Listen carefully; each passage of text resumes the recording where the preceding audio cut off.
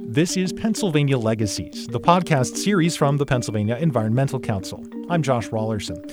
Our Deep Decarbonization Conference is coming up in less than 2 months. It'll bring researchers, policy experts, advocates, and political leaders together for 2 days in Pittsburgh to talk about making drastic reductions in carbon emissions from Pennsylvania's energy sector. Unlike a lot of climate conferences, this one will have a special seat at the table for energy companies. It's one thing to have a bunch of enviros in a room talking to each other about what the world needs to do. It's a whole nother when you have fossil fuel companies, when you have nuclear generators, when you have wind farm developers, when you have representatives from the DOE and the DEP and legislators all in a room discussing this together. And where better to have that conversation than in the birthplace of the U.S. energy industry, a state that remains one of the nation's top electricity producers. There's just this feeling that if you can talk about this in a place like Pennsylvania with its coal legacy, with its current natural gas industry, with all these amazing different types of energy sources, you can do it anywhere. PEC's Lindsay Baxter joins us to preview the conference and the year ahead in energy and climate coming up. First, a look at some Pennsylvania environmental news headlines from the last week. What's official, natural gas is now the primary fuel for electric power generation in the United States. The U.S. Department of Energy reports gas has overtaken coal for the first time, now supplying more than a third of the nation's electricity as of 2016. Compare that to 30% still generated by coal-fired plants. It comes amid a historic slide in natural gas prices, which fell to a monthly average of $2.49 per million BTUs last year. That's the lowest it's been since the 1990s. DOE says a warm winter contributed to lower demand in the early months of 2016, but prices were rising again by the end of the year with a surge in residential and commercial use. November marked another milestone as the U.S. became a net exporter of natural gas on a monthly basis for the first time in 60 years. 2016 was one of the driest years on record for parts of Pennsylvania, and at the start of the new year, nearly half the state is still under drought conditions. That's according to a report from the Department of Environmental Protection, which last month added 4 more counties, Union, Snyder, Mifflin, and Juniata, to its drought warning list. Carbon, Lehigh, Monroe, and Northampton counties have been under a warning since November, while drought watch status remains in effect for 26 others. DEP says January precipitation's taken some of the pressure off eastern Pennsylvania, but the central part of the state's gone from bad to worse, with 90-day precipitation deficits of up to 4 inches in places. As of this week, Snyder County is more than 13 inches below average annual precip. Residents of the 8 counties under drought warning are being asked to voluntarily cut their water consumption by 10 to 15%. In the watch counties, the state's asking for voluntary reductions of 5%. On the state's northwestern corner, warmer than average winter temperatures mean there's less ice cover along the shores of Lake Erie this year, and that's contributing to erosion on sand beaches like those at Presque Isle State Park. GoErie.com reports the Presque Isle Advisory Committee got a briefing this week from park officials who warned there's little prospect of help from the federal government. Park manager Matt Green says they're looking at their second straight year with no federal funding for sand replenishment projects, leaving DCNR to fund the work on its own. And with national attention focused on the problem of lead in drinking water, health officials in the Pittsburgh area say the presence of lead paint in homes is a much bigger concern. Allegheny County Board of Health is considering a new regulation that would require regular testing of infants and toddlers for lead poisoning. A majority of homes in the county were built before the 1978 ban on lead paint took effect, and the health department's worried about kids being exposed to lead in old paint chips. Within the city, a history of industrial pollution means there's an additional risk from lead in the soil. If approved, the regulation would require proof of lead testing to be submitted along with immunization records before a child starts kindergarten. And Philadelphia may soon join Pittsburgh and 14 other U.S. cities in the 2030 District program. The initiative's designed to encourage commercial property owners to cut their energy use, water consumption, and transportation-related emissions in half by 2030. The Delaware Valley Green Building Council has published a policy framework to establish a 10 million square foot 2030 district in Philadelphia by this October. Organizers told Plan Philly companies have already committed 7.5 million square feet. Pittsburgh signed onto the project in 2013.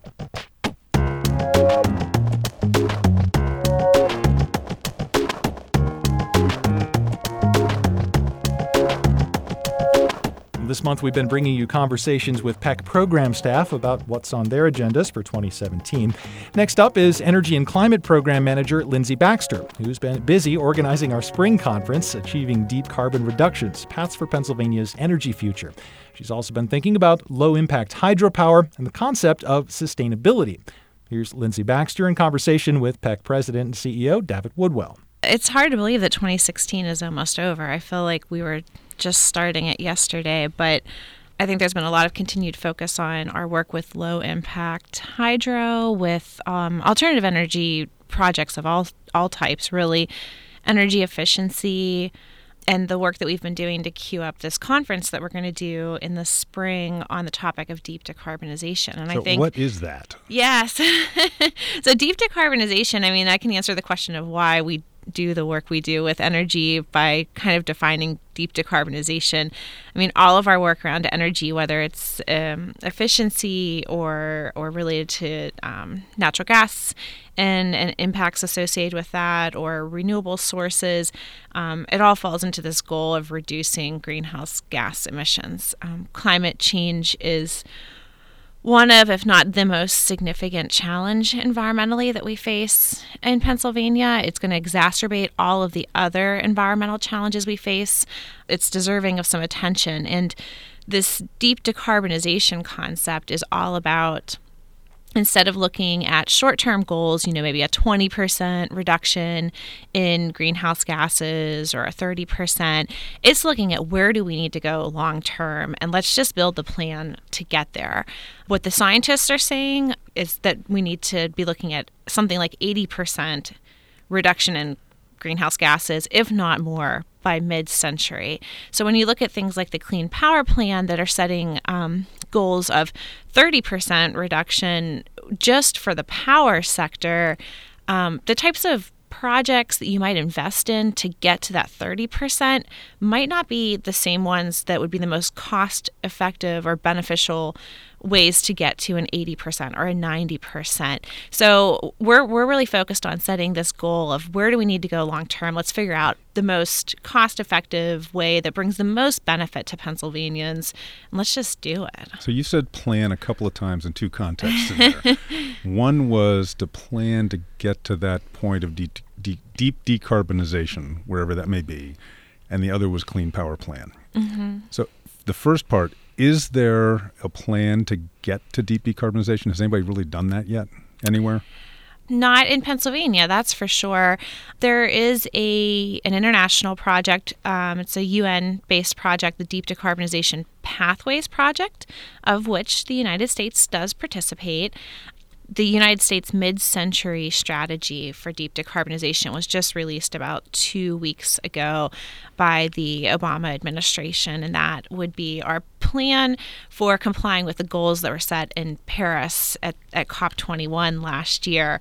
The big question that everyone's asking is, does it have any teeth? It's a plan or a strategy is one thing, and it sets some goals and visions of how to get there, but with the changing of administration and some changes underway in Congress, there's a lot of question about how much of that's going to be implemented. Which is a good segue into the Clean Power Plan that people hear a lot about, that really was something that said to the states, you need a plan by 2030 to figure out how to reduce 33% basically of your greenhouse gas emissions, or there will be a federal plan, do your own.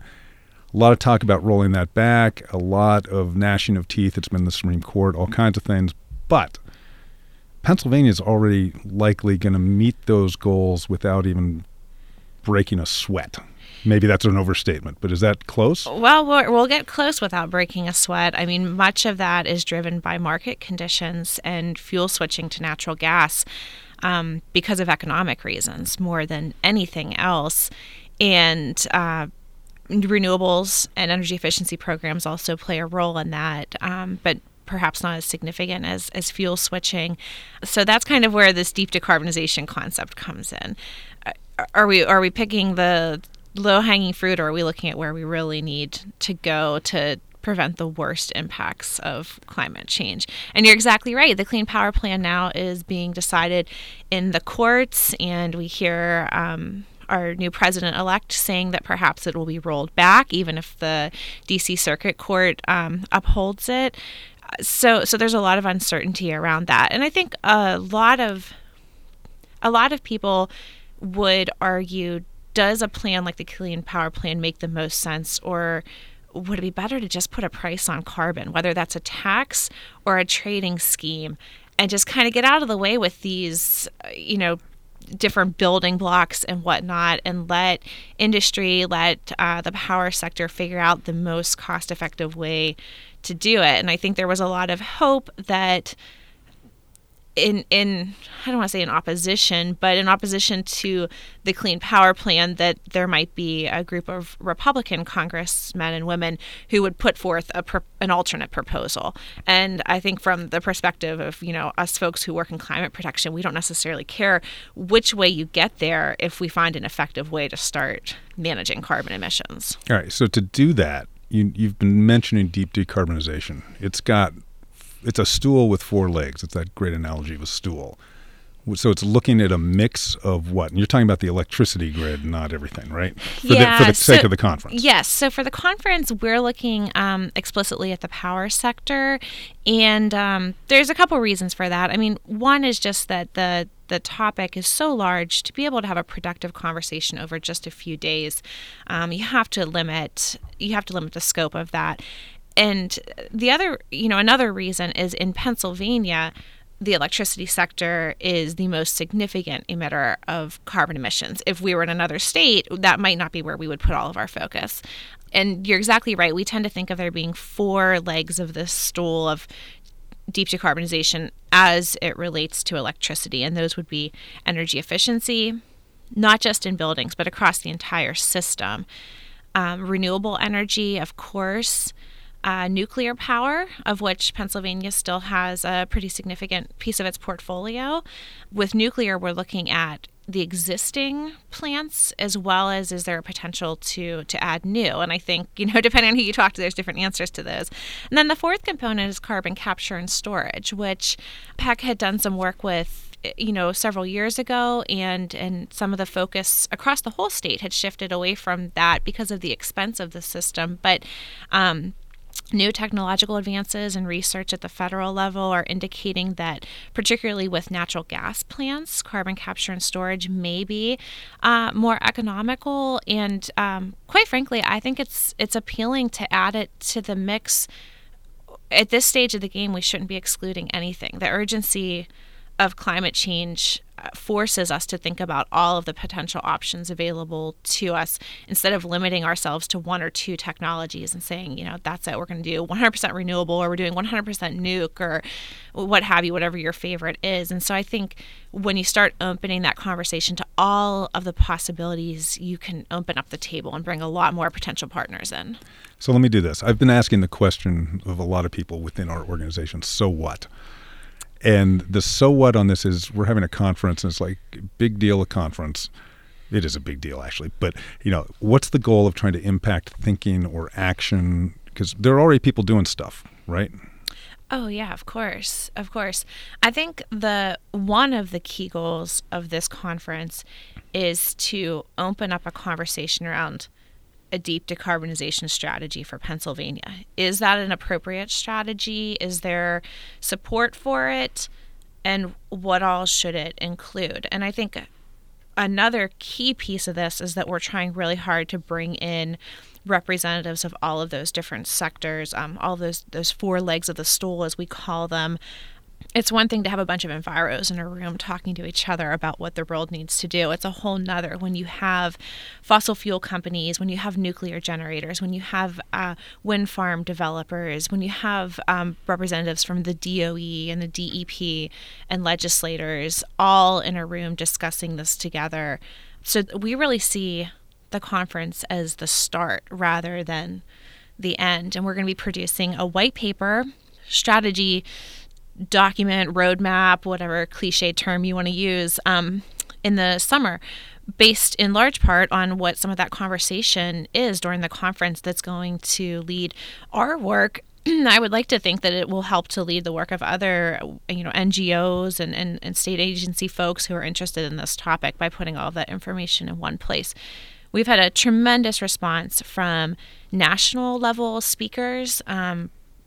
There's just this feeling that if you can talk about this in a place like Pennsylvania with its coal legacy, with its current natural gas industry, with all these amazing different types of energy sources, you can do it anywhere. If we can figure something out here, you can do it anywhere. So it's not just about talking heads. It's really about getting national level and state level folks together to try to craft a solution.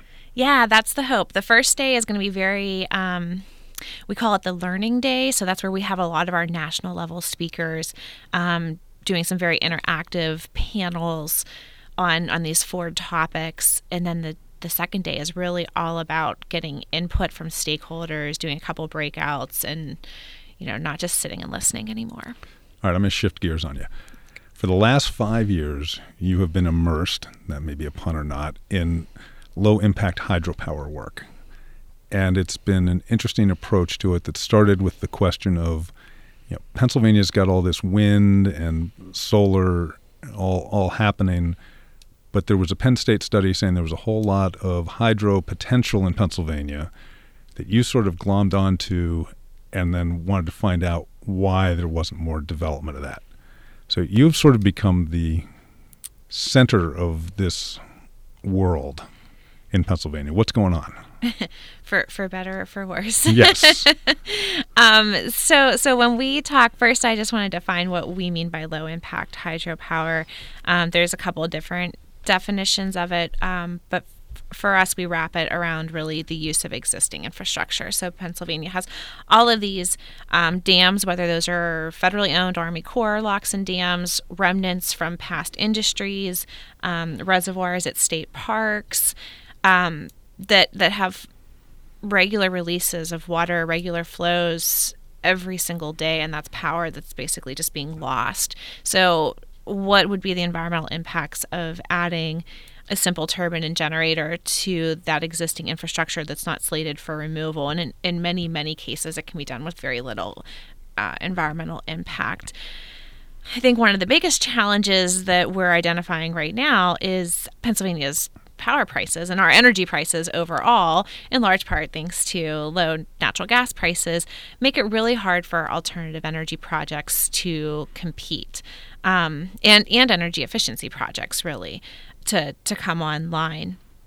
And so I think a lot of PEC's focus has been on trying to queue up these projects, line up who the developers are that are interested in working in Pennsylvania, what the potential projects are, where potential opportunities for financing, especially low interest financing is, so that when those prices rise, which they will, again, I mean, I'm a homeowner. I love having my lower gas bill in the winter, but we know that that's not going to last forever.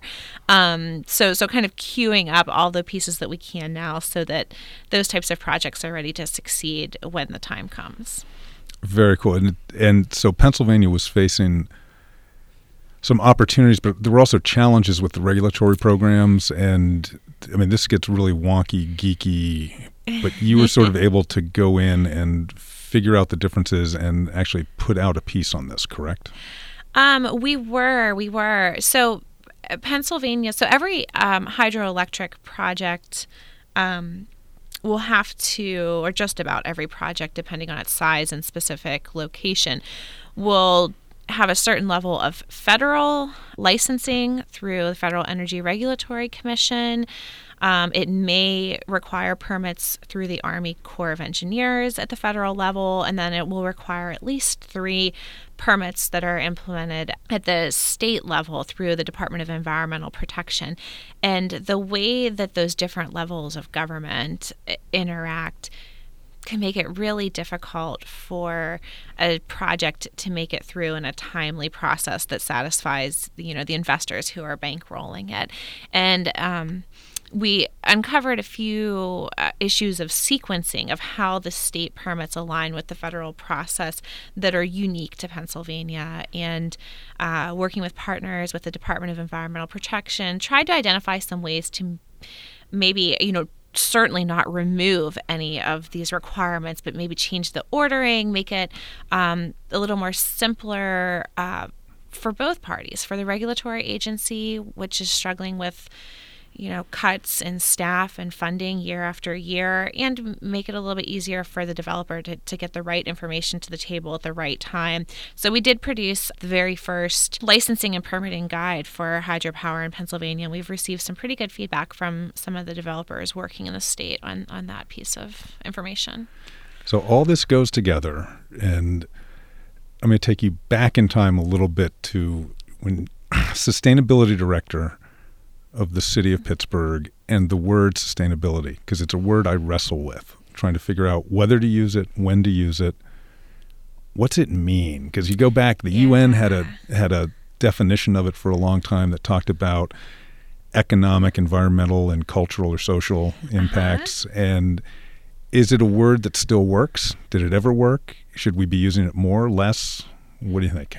Yeah, and I think sometimes it's funny to remember that sustainability is actually a word in the English language completely separate from environmental concepts. I feel like it's been completely subsumed by this environmental or green movement. People forget that sustainability is an actual word completely separately. I generally go back to the UN definition from the Brundtland Commission, which was I think in the late 80s maybe. That talked about the balance between environment, economy, and society or way of life. And that for me is my favorite definition. It also is part of PEC's mission or vision statement, is this idea of this balance between those three pieces. I think for any environmental project to be successful, it has to seek that balance. But another definition that perhaps is easier to understand is just simply saying it's living our lives in such a way that we're not compromising the ability of future generations to live the same way. So if you're producing wastes that are going to be around forever, if you're using up resources on a time scale that doesn't match when they'll be naturally replaced, or if you're releasing pollutants into the atmosphere, or into the water, into the soil that some other generation is going to have to deal with the consequences of, those aren't really sustainable ways of living. So there's kind of two ways of looking at it, and I don't think they're mutually exclusive. All right. So you've been traveling the state, wandering back and forth, Harrisburg, Philly, Pittsburgh, working on energy and climate and everything else. Is it one state, one set of issues? Are they different? Are people looking at different types of projects? What are you seeing out there? That's a tough question to answer. As you know, I often meet with international visitors to Pennsylvania, whether that's through Global Pittsburgh or through another organization. And that's one of the questions I'm asked, is to try and explain our state and the culture of it and the government of it. And I think it is true. There's a different outlook depending on where you live. And it's not just urban versus rural, because Pittsburgh and Philadelphia are different cities with different interests. But I think when it comes down to it, we're all more similar than we are different. I mean, one of the things that we know, no matter where you live, is that projects related to energy, I mean, I think really to any aspect of the environment, but I work on the energy piece of it, they're based on dollars and cents as much as they are on your ethical background or your interest in the environment. So that's one of the challenges for PEC, is trying to figure out, how do you make environmental projects make sense so that if somebody doesn't care about the environment at all, they can still perceive it as, hey, this is a good project. It has community benefits, has benefits to people, it has economic benefits, it creates jobs. And I think that's going to be really important moving forward with our new administration at the federal level. Certainly PEC only works for the most part at the state level and the local level, but what happens at the federal level is impactful to us. So to the extent that we can look at how many jobs in Pennsylvania are resulting from the clean energy economy, our partners at E2 recently put out a report that more than 66,000 Pennsylvanians are working in clean energy. That is not an insignificant number. About 80% of those jobs are in energy efficiency. So these are jobs that are they're local. They're happening in local communities. They're not going to be outsourced. I know it's like a very cliche thing to say, but I mean, all of this relates to real dollars and cents and tax base and things that should appeal to even a very conservative or very business-focused government. So with the Obama administration, we saw some leadership in some of the national agencies that was very dedicated to climate protection.